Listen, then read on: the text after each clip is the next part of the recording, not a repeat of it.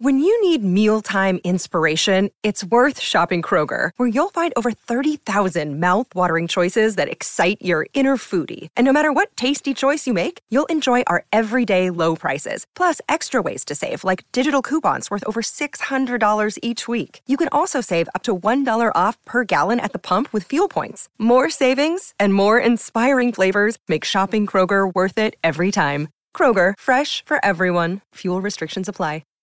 Yeah, the camera guy went over there and shot him and harvested. Yeah, I'm not afraid. You harvest wheat. We're at the NFR. They've heard kill before. Right. Sorry. Oh, you're good. Keep it going. Actually, Flint posted that one time on one of my comments. He's like, "You didn't harvest that." He said, "You harvest wheat."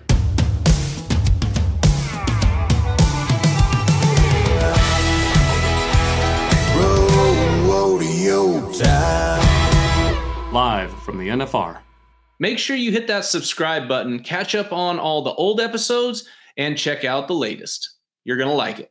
Welcome to the Luke Branquinho Show here at the Las Vegas Convention Center on the Cowboy Channel stage. If you could hear my voice, you guys come on down. We're going to have a great show today. I got some great guests. If you're watching on the Cowboy Channel Plus app, thank you for doing that. And if you do get to Vegas, make sure you stop by. I don't know what booth number it is. And I know it's the 8th performance of the national finals. So if we get a little raspy with our voice or we start to lose it, there's obvious reason why. It is Vegas, and we do drink a little while we're out here. The guests on my show today, I got some really I got some little bit of talent here. Dakota Eldridge, 2-time NFR average winner, multi-time NFR qualifier, obviously, and a stud at throwing steers down. And Eddie Priefert, the head janitorial man at Priefert. That's exactly right. Just joking. Right. President of Priefert. Eddie, thank you guys, and Dakota, thank you for coming on. Eddie, I want to start with you because I know Dakota and I, when we first started rodeoing, our dreams were to get to the Thomas Mack for those yellow bucking chutes that are Priefert manufactured. Yes, sir. Yeah, you know, we started with the NFR, doing the NFR in 2007. So we've been coming out here for several years, bringing the chutes, bringing all the equipment, a lot of employees, and you know, it's just like every year when we come back, it's like a family reunion. Just everybody getting together, and we enjoy everyone. Well, and I think every Cowboy's dream is when they watch it on TV, you know, you see those bucking chutes. Dakota, let's talk a little bit about that. I mean, being a Nevada Cowboy and getting to be in your home state and a chance at the World Championship. Yeah, you know, it's amazing to have one of the best rodeos in the world 6 hours from my house where I grew up. You know, and actually during that slack performance the other day, I made sure I got in there and watched that opening because that opening, as a little kid, I remember those goosebumps and that feeling and that electricity in that arena was like, that's why I want to be in Vegas. Like that, that's why we drive the miles we do and put, you know, the time away from our family and stuff. And so the other day when we had the slack, it was like, man, I want to get in there and watch that. I haven't watched it since my rookie year. I was down here. You know, we can watch it back in the tent before we go in for the grand entry, but that morning we didn't have to do the grand entry. So it was neat to just to go in there and see it and Viva Las Vegas and see the flags and go back and relive that dream as a kid, you know, and what we chased this whole time. And talking about being a kid, Eddie, your family has been heavily involved for and I had to Google it because I know it's been a long time, but like your granddad started the company, and just in the farming and ranching industry, it is so impressive to read on. If you guys have the Google machine on your phones, Google Priefert and just look at the story coming up to where you guys are at now today. Starting in a shop with a dirt floor, yes, sir, and now over 20 acres undercover, air conditioned, and yeah, it's about 30 acres under roof of 1,000 employees there in Mount Pleasant. So we have a lot of fun. We don't know any better. We just work. Well, I think for a company like that and having fun and keeping your employees happy, that goes hand in hand. Oh yeah. You know, that's just part of it. Everybody's enjoys what they do and enjoys the lifestyle, and we do too. We have a passion for all of it. So. Well, and enjoying that with your indoor season. Obviously, Dakota, one of the Priefert endorsees, as I am too. And I think you guys, as we do as contestants and ambassadors of of companies, we go out and look for those companies that we not only use their product even before we were endorsed by them, right, but that we have a great relationship and kind of the same goals in mind. Yeah, that's a good point. We love having endorsees and partners that use the equipment before we partner up with them, and we look for good people, and you guys are as good as they come. So. Well, I appreciate you. What's neat is the Junior Ambassador Program you guys put together, because it's been going for some time, but you're seeing kids that were in junior high school, and now they're competing at the national finals, and they've been with you this whole time. Oh, yeah, like Kincaid Henry and Haley Williams and numerous others. But, yes, they've been with us the whole time and create that Priefert Junior Elite team. But, that whole deal to get it started and what we were doing was we didn't necessarily want the best rodeo kids, the best athletes. We were looking for good leaders that can go into the industry anywhere. It doesn't matter where they're at, what they're doing. They could be selling boots, they could be selling feed or whatever in the future, but they would be those type of kids, and just to give them a helping hand in growth. Well, Dakota, obviously we see you're loaded up with sponsors, and I mean, I could remember when you first started, and I had the pleasure of rodeoing with you and getting to ride your great horse, Rusty, and you have a lot of the same sponsors you started with, and I think to me that just goes to show that your dedication to the product that you're endorsing and the relationship you have is important from a young age all the way up to the career you had now. Yeah, I've been blessed to have great sponsors along the way, but I also made sure I went after what I thought was the top at the time.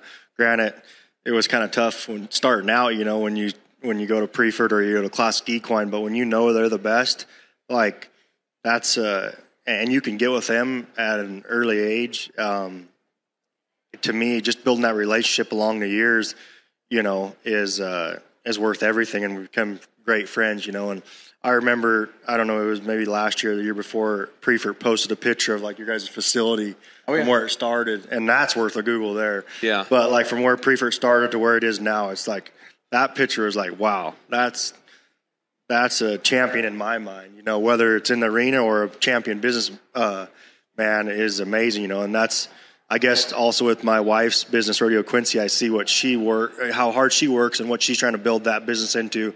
So I have so much respect for you guys and can't thank you as a sponsor. Thank you very much. It's an honor. Appreciate it. So you talk about family. Eddie, let's get a little history lesson, because I said, you guys could Google this, but to have Eddie explain it, and you've told me about it, it's pretty cool to see what your granddad, and then what you guys have taken on and carried on the tradition. Yeah, so I'm third generation. So my grandfather started the business in 1964. So he moved from Nebraska down to northeast Texas and bought 40 head of high-headed crossbred Brahma cattle, and he didn't grow up roping and riding and dragging and doing things that you do in Texas. So he went to his garage and built him a machine, which is a head gate, to just work his cattle. And a neighbor saw it, and another neighbor saw it, and it just went from there. He started his own business, building cattle handling equipment, going to the veterinarians within 20 miles to 150 miles, selling to veterinarians. And that's what started the business. And today I'm third generation, which in most cases, statistically, that's where most businesses fail, is third generation. Right. Oh. So pressure's on. Pressure is on, Pressure Eddie. is on, yeah. So that's how it all started, and we just, me and my brothers, grew up in the business and working from the ground up on the concrete floor, and working with my dad and working with my grandfather, and that's how it started. So when you guys, I read in high school, you'd come home and work in the factory or the shop there. How many employees at that point was there? Just you and your brothers? Well, when I started, let's see, I'll be 50 this year. When I started, I was 13. Get off the school bus and go up there and just sweep the floors. And my grandfather would have us going through buckets of nuts and bolts, and we'd be sorting nuts and bolts and stuff. So back then, I think there was around 35 employees. Wow. Yeah, back when I was going in. And how many employees you guys now? Right at 1,000, like 980. And we've talked before, and finding people that want to work is still very tough, difficult, right? Very difficult. Yes, very difficult to find enough people that want to come in, and because it's hot and it's dirty and everything. But it's work. And it's work. Yeah, most of them want to go youngsters. So we're trying to teach people how to work, and at the same time, because we can't get enough skilled labor, we're doing a lot more automation than we used to. Right. We've got robots going. I think in the last 2 years we've put in about 25 different robots. Oh, wow. And wheel robots to handling robots and some automation and some handling. Yep. That's nuts. And so for a lot of you folks out there, you see Priefert in the arena, you see Priefert on the ranch.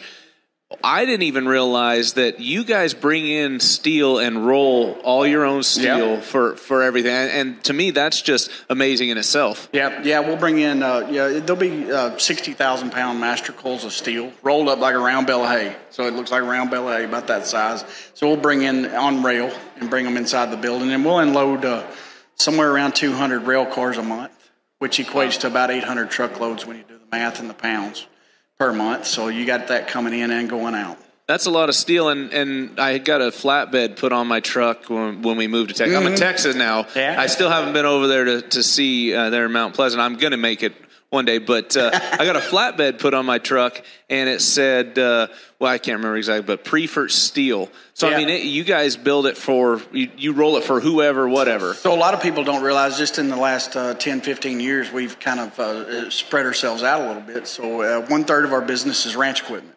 Everything that you see at the farm stores, from rodeo equipment to just the handling equipment for cattle and horses and everything. That's 30% of our business.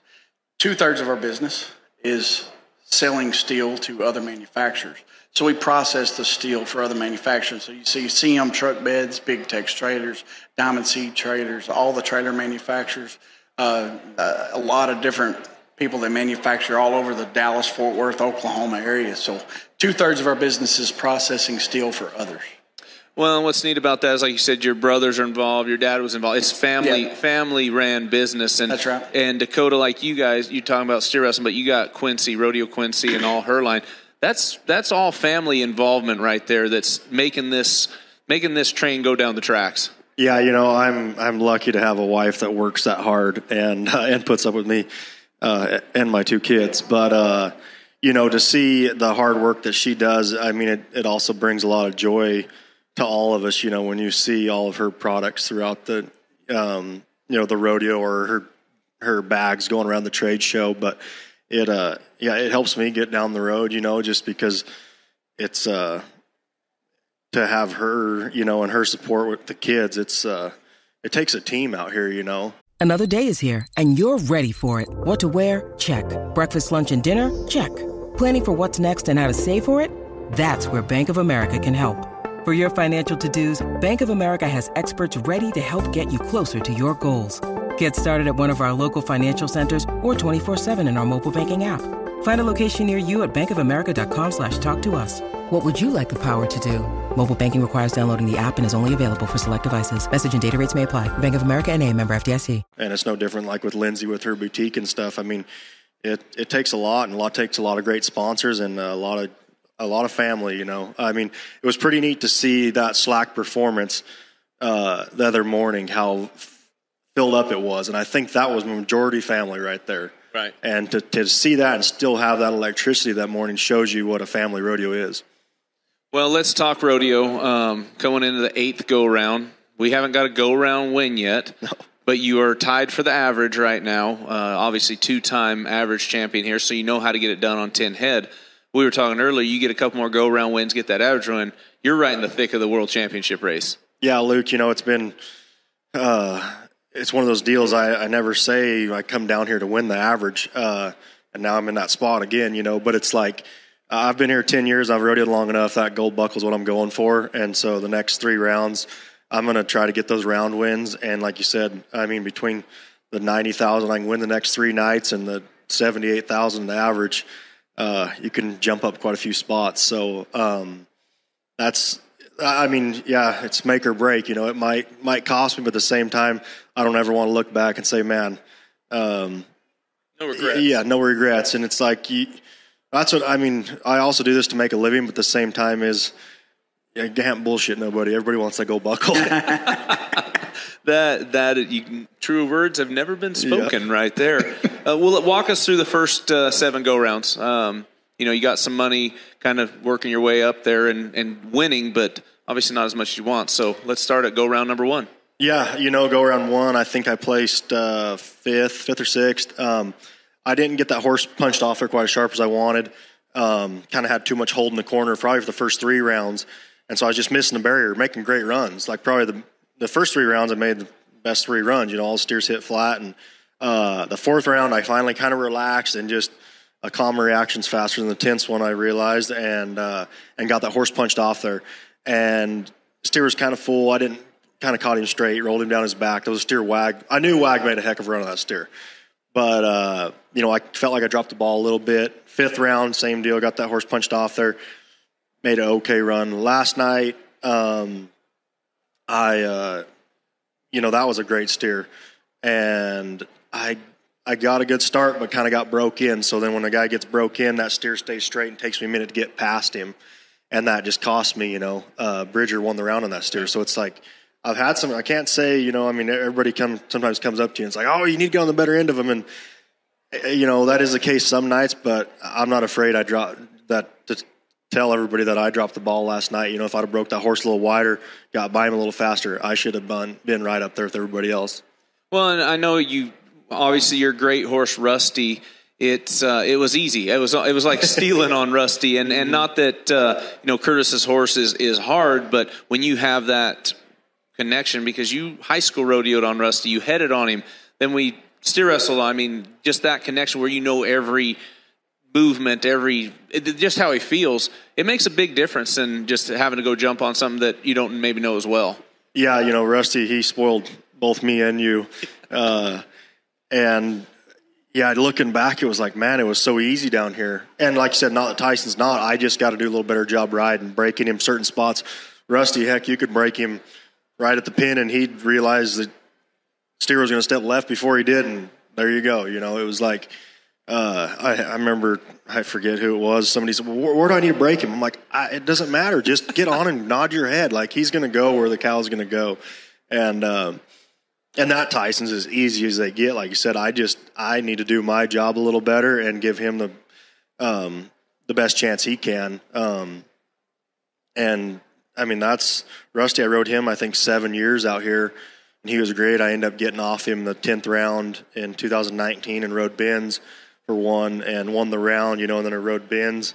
And just been blessed to ride some great horses, but they are different, and it just goes back to Rusty, how it's like, man, that heart was worth a lot, and that grit. Yeah, and the start's so fast. I know a lot of people talk, and I'm going to bring you in on this, Eddie, here in a second, but they talk about the gate man maybe, missing the gate or not going fast enough. And, poor Tony Amaral, I'm going to throw his name out there if anybody wants to send him a message. But, it's so fast. You have to be moving when you nod. And there's a reaction time with the gate man. And Priefert has tried to do the best they can to eliminate all that. I can remember you guys changed that latch a few different times. Numerous times. We changed it many times just to make sure that everything was correct, everything was the same. It always stayed consistent as much as possible. And it would just help, and you guys helped do all that. Well, and I think the one thing I love about you guys is feedback. You're always welcome to feedback. And, hey, can we change this? Can you work on this? And, that's something that you guys have always reached out, especially the ambassadors, because we're the ones that are using it the most. Yep. And mentioning Tony's even helped with that. So from your feedback to everyone's feedback. And I'll just always trying to make it better. And I know it's always made me happy to see my sponsors at every rodeo I show up to and see them in the arena. And it makes me feel proud to be part of that. But obviously, you seeing it in the Thomas and Mack, that has to be a proud feeling for you guys. It's an honor, absolute honor. Just to be able to build the equipment and have it here, and it's fantastic actually, just to have it and use it. Here on the Luke Branquinho Show, we like to throw a little rodeo trivia around. So we're gonna ask the question, and you guys put the answers in the comments. See if you get it right. In the team roping event, what is the primary objective? 2 men out in the arena doing what? To hear the answer, you're going to have to stay tuned, keep watching the show, because I will answer it a little bit later. Well, it's not even here. It's the WCRAs use Priefert, the PBRs. And these are this stuff gets packed around nationwide on the back of flatbeds and gets hauled to every major rodeo event. It does. And like I said, you can't say it any other way. It's just an honor to be able to build it for this sport and the people that you get to do business with. And be around and work with every day. And it's, that's every business. It's about the people. Well, and even when I went down to Australia to do some clinics, you don't think of it nation or worldwide, but you guys have your footprint in a lot of different countries as well. Yeah, quite a few, 26 different countries by the time it's all said and done. So we ship all over the world, all over the nation, and Canada and Mexico, of course. Well, and I think Tamworth down in Australia has a huge horse complex. You guys sent over almost 600 stalls? Oh, yeah. Or more now. Yeah, I think it's closer to 1,000 to 1,200 stalls there at Tamworth now. So, yes, and rodeo arenas, buck and shoots, everything.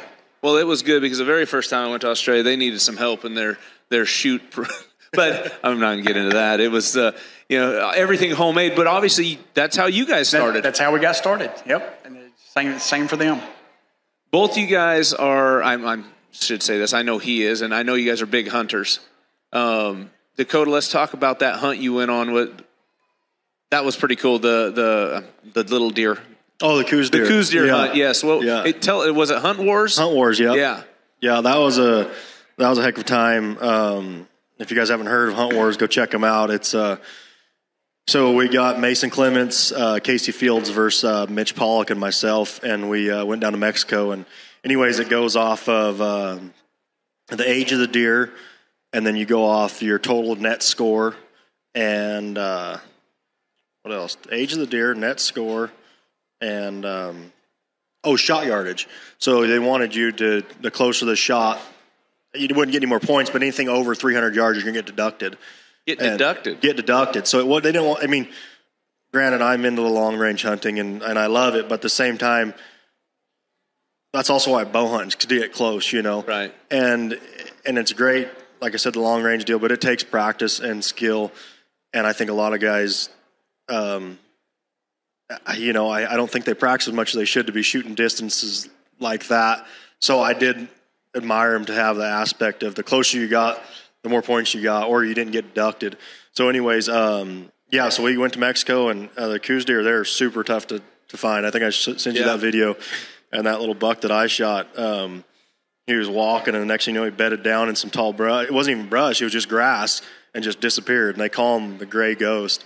And anyway, so Mitch stayed over there and kept an eye on him, and me and the camera guy went over there and shot him, and You harvested. Yeah. I'm not afraid. You harvest wheat.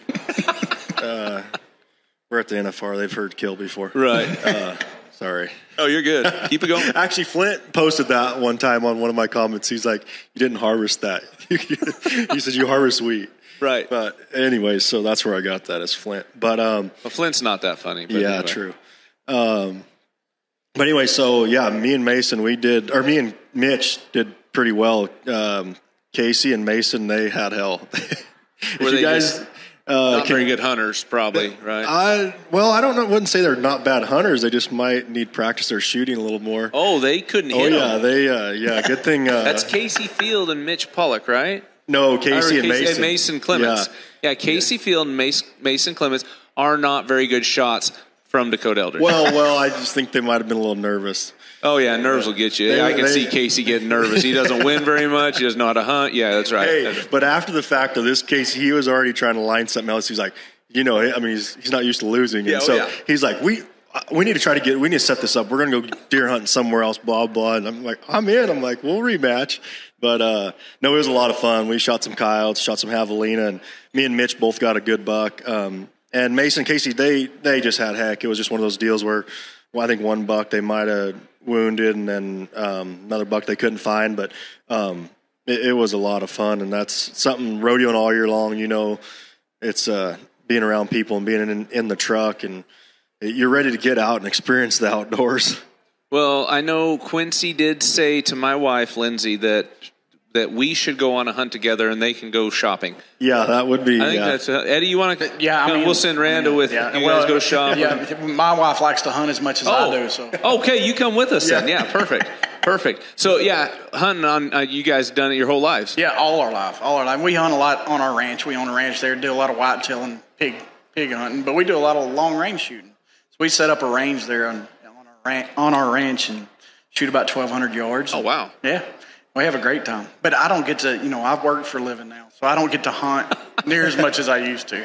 No vacation. But you're the boss. What, Yeah, head janitorial.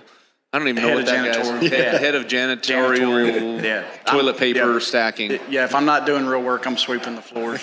But I also, I got. I bet some days you might want to just go sweep the floor. Yeah, I do. Right? Yeah, just go get on a tractor would be nice. Somebody else worry about that. Yeah. But I got 5 kids now. They like to hunt, so I'm chasing them. And they're rodeoing and everything, so I'm chasing them around. So I don't get much time to hunt anymore. How old are the kids? Oh, so 22, 20, 17, 15, and 6. And you got one that wants to be a bulldogger, right? Because we've talked about he keeps talking about it, but he hasn't got involved yet. I just got to take him to your house. Yeah, bring him down. Yeah, take him to your house, drop him off. He'll come back a bulldogger. Well, all right. Well, he'll come back a bulldogger. My kid started bulldogging, my 14-year-old, and I thought, this will be easy. I'll teach him how to steer wrestle. But apparently I'm an idiot. I don't know anything about steer wrestling. No, I'm just joking. It is funny, though. I take him to Justin Schaefer's, lives right there in Hyco with us, and I rodeoed with Justin last year. I went, and I'll try to tell my oldest Kate, I'm like, okay, well, maybe try to do this and that, and I get this. Okay. Been there. Yeah, Justin tells him the same exact thing. He's like, oh, yes, sir. Yeah, okay, that makes sense. I'm like, wait a second. I literally just said the same thing. So it's just normal. It's normal. Completely normal. I have the same problems with all of them. They won't listen to me either. And Dakota, how old are your kids? Because you're going to be experiencing this now. Yeah, I got a 3-year-old and a 1.5-year-old. So, yeah, and they're girls. But both girls are going to be wrapped around your finger, right? I hope so. Yeah, it's crazy how your kids that, and I'm sure it'll change. Like your older boys are probably a little more, taking what you say a little more seriously and. Sometimes, yeah, they're still boneheads, yeah. They're still, they're 22, they're still boneheads. I guess I still do that to my dad, and I'm 43. Yeah, you do. I've been around you when you did it. I don't know what the hell he's even talking about. But the hunting side of it, growing up hunting too, my dad taught me so much, and I got to take the 2 older boys. Well, all 3 of us went to Idaho this year, and I got to take them. But one, and I'm sure you've got to experience this, but one of the greatest joys I've had as a parent was. We spotted a buck, and I let those 2 go at him, let them hunt him, and I got to sit back and kind of watch through the spot and scope, and it was neat because I could see a smaller buck come up and around him, and that buck came in within 10 feet of him. And to hear them tell the story afterwards, it was just like the best thing that could happen in the world. But the oldest, Cade, my oldest, took Jameson in. They got in on this buck. Buck spooked, jumped. They had to go after him, but they ended up getting him, and that was, as a parent, one of the coolest things that I got to experience. Oh, yeah, for sure. Yeah. That's some of the funnest things. Some of my greatest memories with all my kids is sitting in the deer stands and hanging out and just spending time with them. Yep. Do you guys archery hunt too, or just mainly rifle? Well, I used to. I haven't in the last couple of years. My boys do. They'll all go sit in a tree and try to shoot a whitetail with a bow. Are you scared of heights, though? No, me? No. I don't have time anymore. I don't go do it. Dakota, big archery hunter? Yeah. I love archery hunting. It just, I love archery or long range.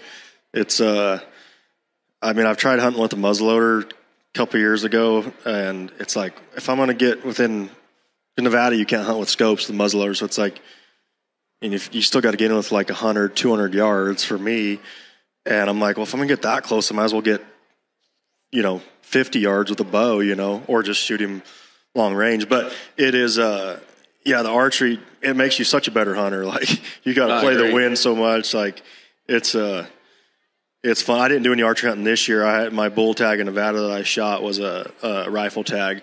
So it's fun to go back and forth, but there's nothing better than when you arrow something with a bow, just because it's, they're that much closer, and that's how they used to do it. Granted, now the compounds are a lot better. I think every elk I've shot's been at 70 yards, one shot, but which is not really, I guess I'd be saying I'm not a very good hunter, but I'm a good shot with a bow. But so that's not really something to brag on, but I do anything I get into.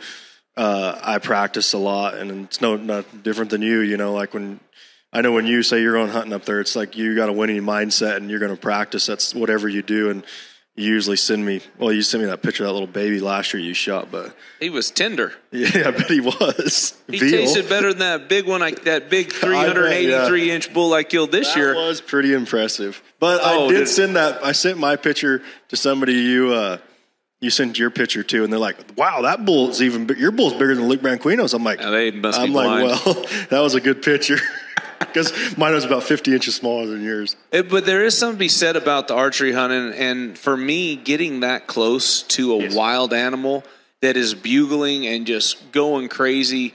This year was nuts. We went out and we were in the middle. I want to say, and this is no bullshit, 25 bulls that were fighting over like a herd of 6 cows. Wow. And we were within 10 yards to 50 yards of every bull. Like they'd come up, they'd wind us or whatever, but they didn't care. It was prime rut.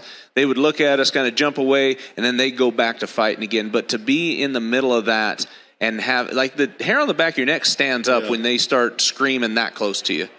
Yeah, it's a crazy feeling, you know, but that's part of hunting, you know. And then just going back to like when you're talking about with your boys, you know, like I remember taking Cade and Jameson, we'd go down to the BB guns and shoot those dove down there when we go to Luke's when he was in California, you know, and we'd come back up and we'd have to cook them and everything. And me and Big Jake and all the boys down at the bunkhouse down there, we'd cook some dove for your boys, and you know that's part of hunting is eating it too, you know, and that's something I like, and it's healthy, you know. It's kind of crazy how this world's come full circle, you know. Now everybody wants grass-fed beef or grass-fed. It's like, well, heck, go put in for a tag and you can get a grass-fed deer or elk, you know. I mean, granted, the beef deal's great. It's going to be great for the ranchers. I think there's a lot of opportunity there for farmers and ranchers to do that, and it's like you don't have the work of feed them up or anything. If they just want grass-fed, all natural, there you go. Go get it in the field, you know. So it's kind of crazy how the world. Those people think it's cruel.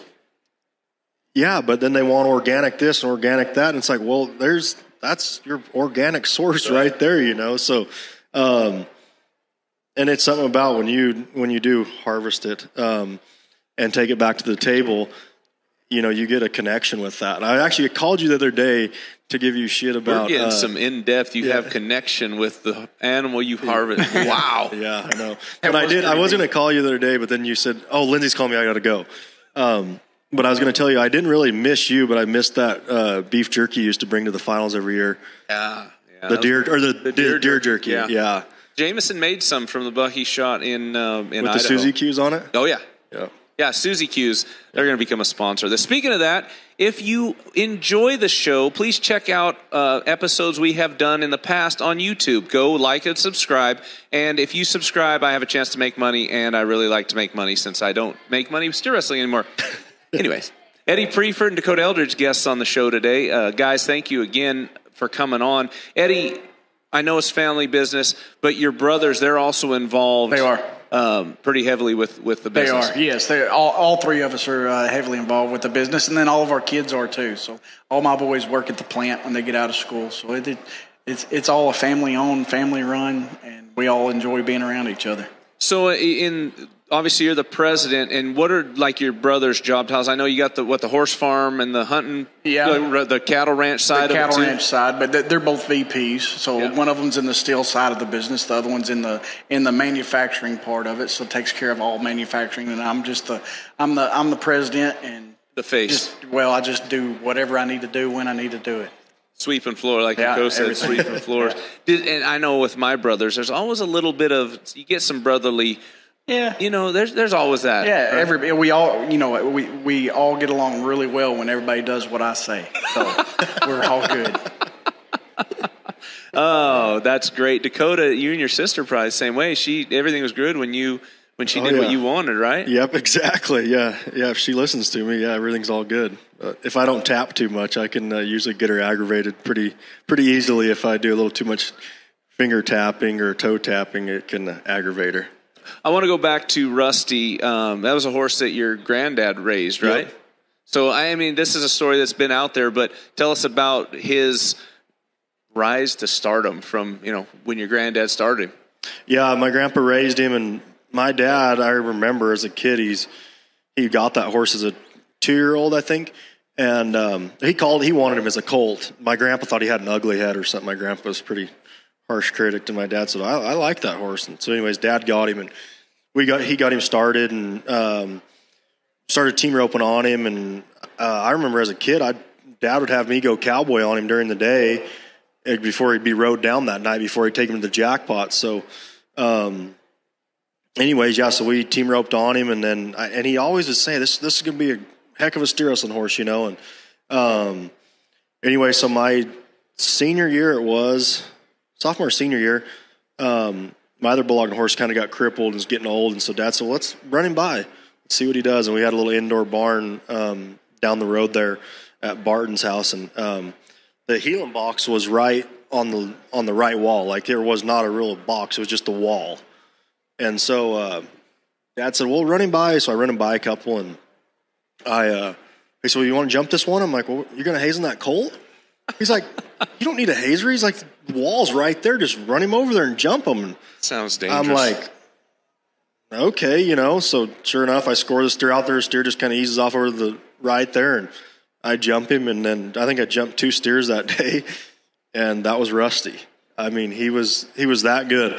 And, you know, through high school, like, I loved team roping and calf rope. When I bulldogged, I didn't really know. My dad was a great bulldogger. He won the state 4 times in a row in high school rodeo, but he couldn't teach it. He's like, just grab him by the horns and tip him over, you know? It's like, well, there's more to it than that. Can't do that. So I didn't ever really like learn how to. So I just would grab him by the horns, tip him over. So I never had that big of a passion for it, you know?